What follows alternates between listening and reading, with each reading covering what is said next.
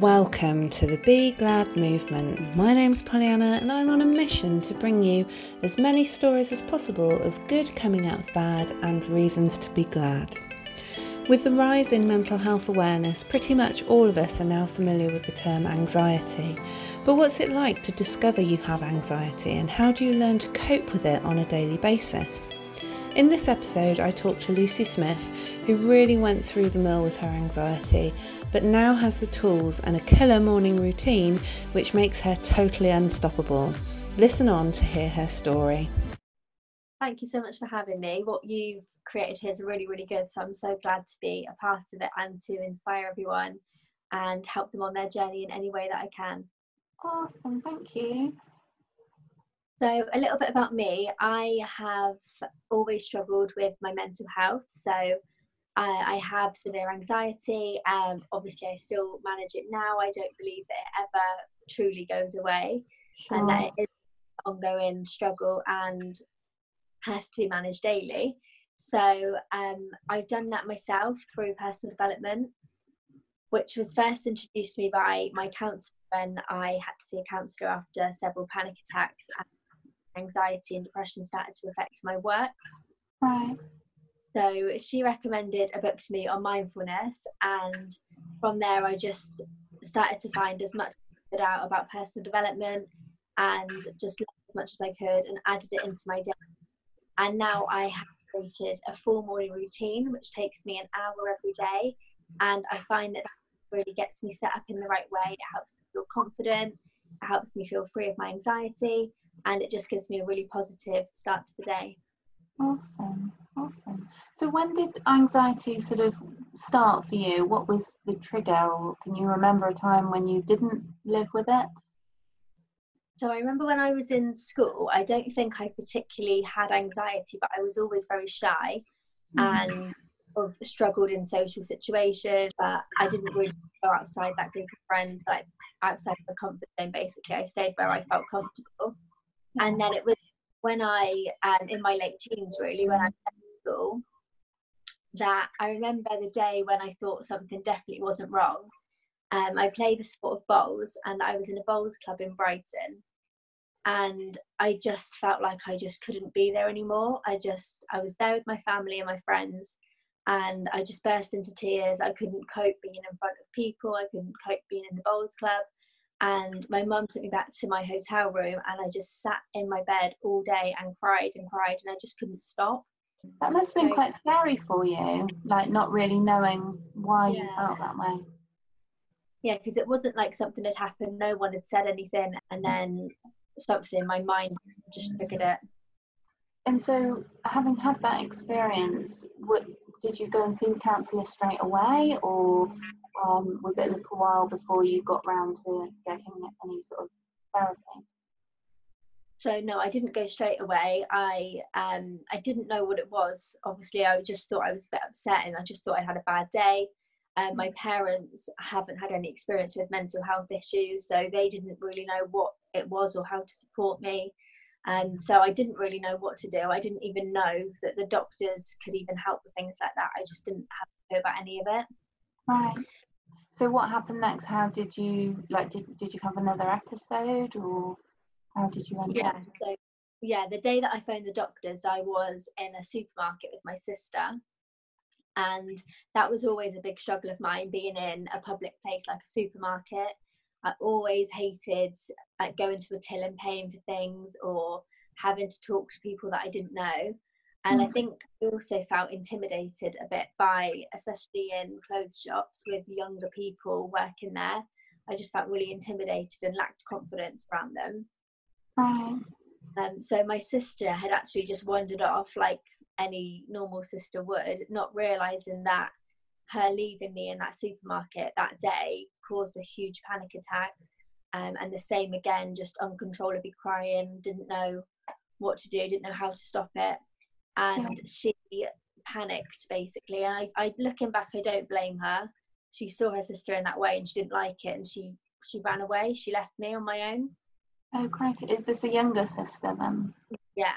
So she just didn't know how to handle it. She didn't obviously like seeing me in that way. So she left me, and then I had my car with me, so I was in the car and realised I wasn't fit to drive home. I really couldn't control what I was doing, and that's when I phoned the doctor's surgery then. Wow, so cool that you, in that moment, you did reach out for help, you know, and that's brilliant. And what did they say? They just made you an appointment, or what happened then? Yeah, so they made me an appointment with the doctor, and when I saw him, it wasn't a very nice experience, to be completely honest. He was very understanding, and he asked me if there was any issues at work, which there wasn't, any issues with my family, which there wasn't, any issues with friends, which again there wasn't, and his answer to that was, well, the issue is you. Oh, crikey. And how I felt about myself and my life, because there was actually nothing wrong with my life at all. Right. Sure, I guess, yeah, where he was coming from, because quite often you can reason away why you're feeling a certain way. Oh, it's because I had a late night, or it's because I went out boozing, or I didn't eat very well the previous day, that kind of thing. You can usually sort of read, or, you know, something is going on in work or family, and you can reason it away. But when there's absolutely no way of reasoning it away. So what happened after that? Was he the one that suggested you went to see a counsellor? Yeah, he was. So he referred me to the counsellor, who was a lot more understanding and sympathetic, luckily. Yeah. And yeah, she also noticed that I had a few fears. Like driving was one of my fears, and like I've already said, the shopping, being in the shop on my own. So we just started to work on that, and I had a little worksheet where I had to face my fear the same time every week, and I went out and I drove the same journey. It was to my granddad's old house. He is no longer with me, but I felt like that was a really nice journey, so I could take it, I could have that mindfulness and think about him. And then so I would drive to his house, and then I would sit outside his house in the car, talk to him for 10 minutes, and then drive home. So, yes. And do you think it was the regularity of it, like you knew, I don't know which day it was, but like you knew every Thursday you were going to have to go and do that, and also it must have been quite lovely having that time, using the mindfulness techniques and having that time to think about your granddad and spend some time just there talking to him before you drove back home again. So do you think the regularity was part of the process? Do you find yourself that you can just drive around freely now? Yeah, I'm completely fine now with my driving, but yeah, I think it was a mixture of both. Having the regularity and knowing what day it was kept me committed to that, and having the time with him was like a motivation almost, because I felt really connected to him outside his house where he last lived. So it was like an incentive to get in the car and have to drive there to be able to get to that place. Sure. Yeah. How lovely. And so tell me, with the other elements of being in larger, because going to the supermarket and going shopping is something that people have to deal with every day. How did you sort of come to overcome that? So obviously I've used a few personal development habits to control my anxiety and build my confidence as well, which I think go hand in hand really. Because the more confident I feel, the more free I feel of my anxiety, and the other way around as well. So with my morning routine, I just, to be honest, it just makes me feel completely unstoppable. Like I could get in the car, drive 2 hours to a supermarket and drive back now without even a second thought. Awesome. It's just that consistent personal development that keeps my anxiety managed, it keeps my confidence high, and as a result then I can continue with the day-to-day activities, including the shopping. Cool.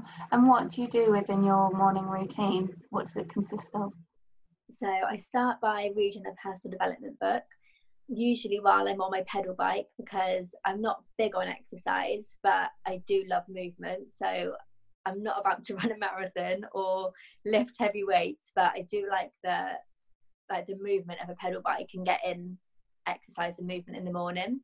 Yeah. So I start with that, and then I journal about my thoughts, about gratitude, my achievements and things that I'm proud of.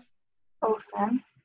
So really positive journaling, and if there's any negative things that are on my mind, I always make sure I put a positive lesson from them. That's very much what the Be Glad movement is sort of all about, trying to draw out the positive messages from negative situations. So that's very cool. Awesome. And I thought it was interesting what you said earlier about never truly getting over anxiety, that it's something that you're always going to have to live with, because for me that's such a true statement, that mental health, just like your physical health, which is funny because you've just talked about physical health as well, is something that needs to be worked upon every day, doesn't it? It is something that we don't just go to the gym once and come out looking like Arnold Schwarzenegger or whoever we want to look like. You know, it has to be a daily practice, or, you know, a regular practice at least, of looking after your mental health. So you've got your daily routine. Is there anything else, you know, that you go above and beyond that you think really helps you with your personal journey through anxiety? So yeah, mainly it is just my morning routine, but then obviously if I need those habits throughout the day, then I am always saying affirmations to myself in my head. I'll always go back to my journal if I feel I need it throughout the day. And then just a couple of other habits that I do as well throughout the day is listening to podcasts. So absolutely love podcasts, and there's so much you can learn out there about anxiety and how to manage any of your anxieties and all sorts out there for personal development. And then listening to music I find really, really useful as well, because it can completely change my state and my mood. Really I guess music's so powerful actually, because if a sad song comes on the radio, it does sort of take you down, and then an upbeat pop song can really lift you up, you know. So, yeah, definitely. And tell me a little bit more about your family, because you mentioned earlier that your mum and your dad hadn't suffered with any mental health issues, and I'm presuming your sister doesn't either. How did you find that? Because I imagine that would be quite sort of isolating to feel like you're the only one going through this. Yeah, so my mum was really supportive, and would always come into my room and ask me how I was, and if ever I was upset, she'd always comfort me. And my dad, to this day, still doesn't understand what happened to me.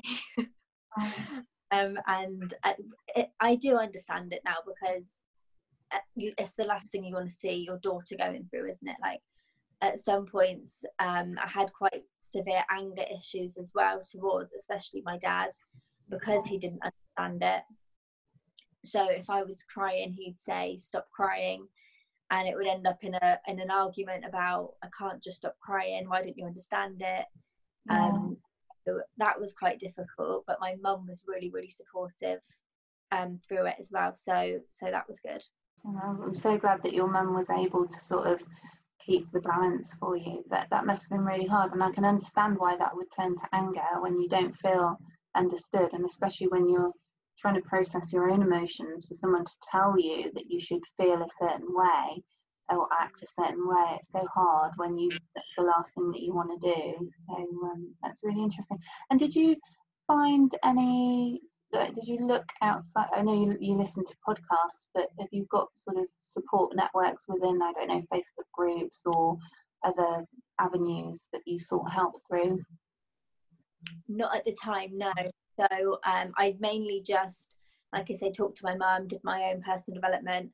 Another thing that I did was almost like journaling, but it was to my granddad. So I'd write down messages to him about how I was feeling, mainly because my dad wasn't understanding, and I knew that my granddad would. Right.